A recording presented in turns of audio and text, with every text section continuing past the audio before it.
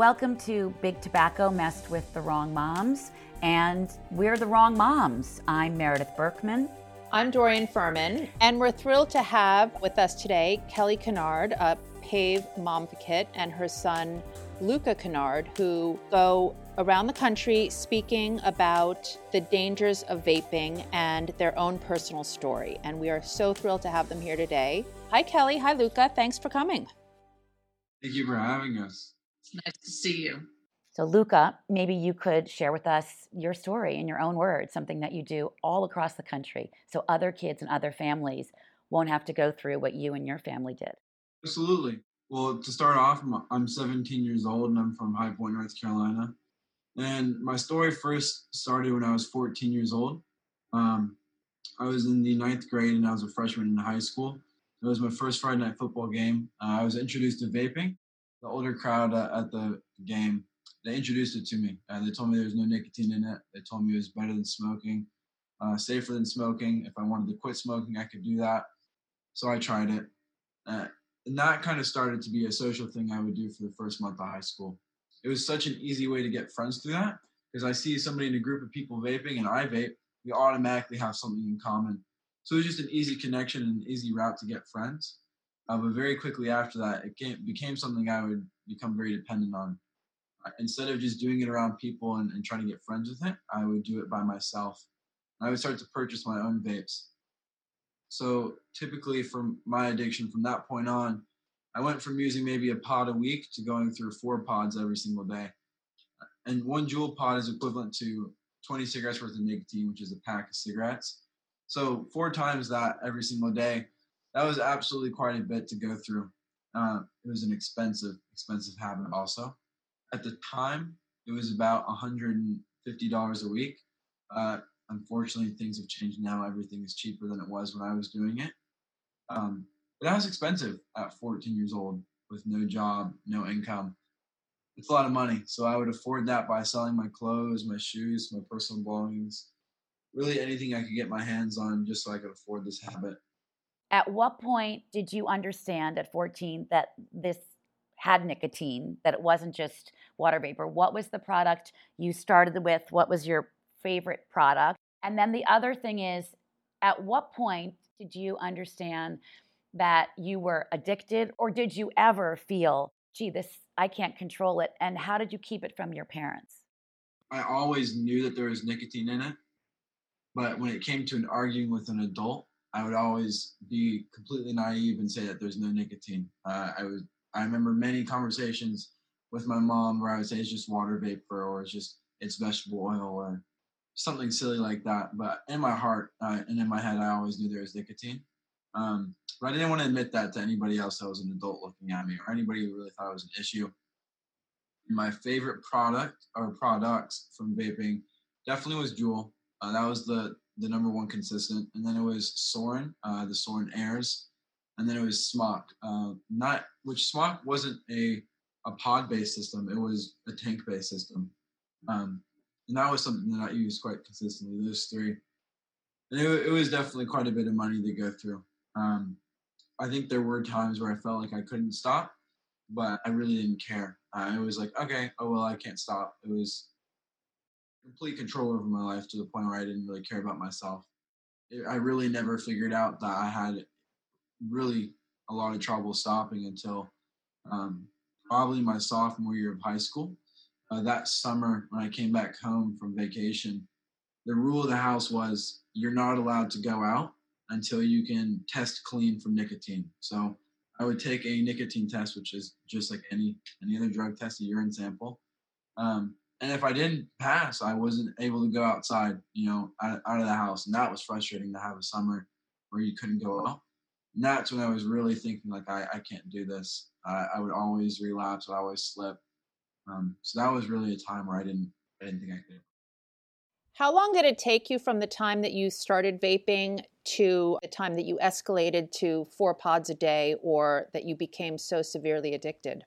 I would say probably 2.5 months to 3 months it took for me to go from using the first time to about 4 pods a day. I have a very addictive personality, so if I feel very strong about something, I gravitate it very quickly. Not just everything, but definitely something that has an addictive substance. So yeah, I would say 2.5 months or 3. So let me ask you on that point. So people will say that kids who have addictive personalities, they're going to Juul because they have addictive personalities. But it doesn't make sense that 5.3 million kids that we know are vaping on a regular basis, all have, quote, an addictive personality. I think I mentioned this to Kelly. We once got a letter from a mom who described her son's addiction, very, very severe. She said, I don't blame Juul for my son's biology or the wiring of his brain or his genetic makeup, but I blame them for putting into my son's hands and the hands of so many other kids this wildly addictive device and going on social media. So, you mentioned that you received it from a peer. What is your thought about? I mean, you only can speak for yourself, but you talk to so many teens and you've talked to so many other kids who have the problem. What do you hear from kids around the country who are addicted? And do people reach out to you? And do you think it's just because you have an addictive personality, as you described, right? It can't just be that, but maybe you think it is because we're adults. We see the targeting on social media. What do kids see and what do you see? It's so much more than just an addictive personality. I mean, speaking for what I've seen from others, I've traveled the country for the past year and a half, almost 2 years now, and I've met thousands and thousands of youth from all ages, from middle school age up to high school and in college, and even some younger. And, not every single one of those kids can possibly have an addictive personality. There's just no way. We know from the adult perspective, like we look at Juul and how they went on social media. Do you feel that there's anything about that company or the way it's portrayed on social media that had an impact on you? I definitely think social media played a part in it. The vaping companies themselves pushed a lot on their own social media. What I saw a lot on social media was also just their users, their consumers posting it. There was countless amounts of different vape challenges, if you will. Like, for example, for a Juul, I know that the hit times out after a few amount of seconds. So it was kind of how many times can you get it to time out without having to go for a breath of air. I remember that being a challenge that people would do on social media.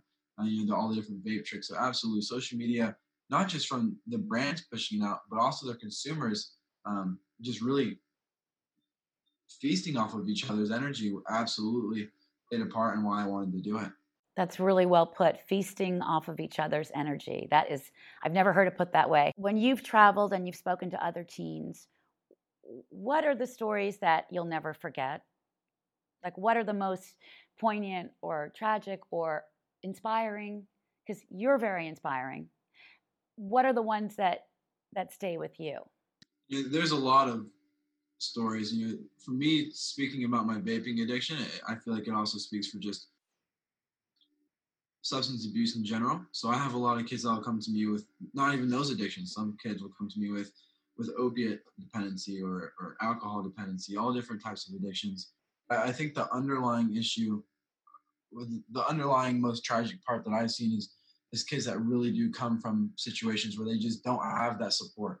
They don't have that resource. Like, they've really just been handed such a hard or short stick in life. And I think that's something that's really hit me. I think one story that has struck me is definitely kids who are younger, like in middle school. That just, it breaks my heart, because when you are exposed to a large amount of people your age, let's say between 14 and 18 years old in the high school range, and then you go from middle school, which is between 10 and maybe 11 and 14, give or take. There's a wide difference of just a kid. And you look at them and you see that they're trying to be an adult when they're not. And they're trying to grow up because they're still trying to figure out who they are in middle school. And that is just so heartbreaking for me to see, these kids seeing that their older siblings or their older crowd or their parents or their teacher even maybe, somebody's doing it. So definitely the younger crowd, that breaks my heart to see. When you go and speak to different schools, do younger kids come up to you? And then you mentioned families not having the support. I mean, your mom has been such an amazing support for you and really, supported you while you were getting off this. And, my own son, Philip, has spoken about, kids need help. They can't do this on their own. So the kids that don't have the support, how do they do it? What have you heard in your travels? So surprisingly, the younger crowd is the crowd that comes up to me the most. I think it's just because high school are kind of thick-headed and we worry too much about what everybody's thinking. So when I go to a high school, there's definitely a lot of people that come up to me, but they're more private about it. But the younger crowd in middle school, they're just so open. I think that's just because of the age. But yeah, they come to me quite a bit. And for those kids that don't have that support, whether the support is from home or whether even times the support is at school, what I've always noticed is that it's just somebody to talk to. I've noticed that a lot. There's definitely been times where some counties that I've spoken to are greater in their resources than others. So it definitely depends on where they are, but it's quite often the different resources they're given by their school and their county. And then if they do have a parent who is seeking out help throughout their county and raising awareness. So it's just really all different types of different forms of advocacy, honestly. You're only 17, Luca, and you seem so wise beyond your years on this, right? I mean, they're coming to you. You're not a parent. You're a near peer. You're older. Like, what do you say to them? That's a lot of responsibility. And what is your message to these kids? It really depends case by case. But the one thing that I definitely always let them know is that to take it day by day, because it is so stressful to sit there and realize, oh my gosh, this is going to be something, if I want to do it the rest of my life and quit the rest of my life, it's going to be so hard to do this every single day. Don't think about it like a big old bite, take it one bite at a time, just one day. And I think that's what's really helped me out. I tell them there's a healthy alternative. I bring up, don't you want the best for you? And of course, they're all going to say yes. And I'm going to ask them, do you really think that this is the best thing for you to do? And they're going to absolutely say no. It is a lot easier said than done. It's going to be hard, and I'll let them know that. But I'll let them know it's going to be a lot easier to go about it healthy than to go unhealthy. Definitely for the long term, maybe not short term. But it's going to be easier for you in the long run. One question he always gets is, how do you quit yet still retain your friends? And so he gives good advice for that as well. I would say that, well, first off, you got to take a second and look at your friends. Are they really your friends if they don't want to be around you anymore, or don't want to be your friend because you're trying to do something that's healthier for you? What type of friend does that? My definition of a friend is somebody that brings the best out in you and always has your best interest. So if one of my friends was not supportive of me trying to be sober, sorry, but you got to kick the bucket.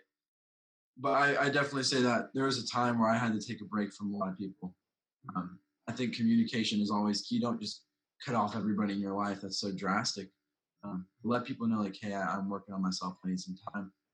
I think that's very important, and I don't think that's selfish at all. So just really looking at your friend group. If they don't really want to be around you because you're doing something for you, maybe that's not too great of a friend. Maybe you don't really need them in your life. And then also take some time to yourself is something I would always say. Kelly, how did you make the decision and why to send Luca to rehab? Well, we had been trying to help him for a year. He went for, counseling therapy.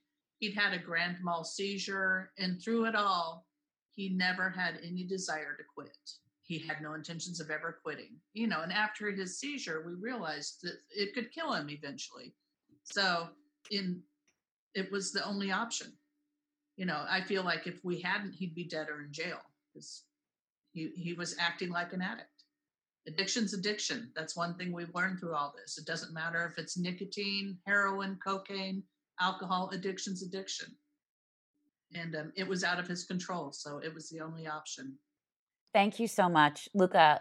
As your mom has talked about how proud she is of you and your strength, I'll speak for Dorian and for me and our kids and say that we feel the same. Thank you, both of you, for your advocacy and your partnership, and let's keep moving forward.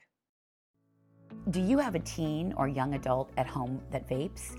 This is Quitting is a free and anonymous text message program designed to help young people quit vaping. Teens and young adults can text Ditch Vape to 88709 to sign up today.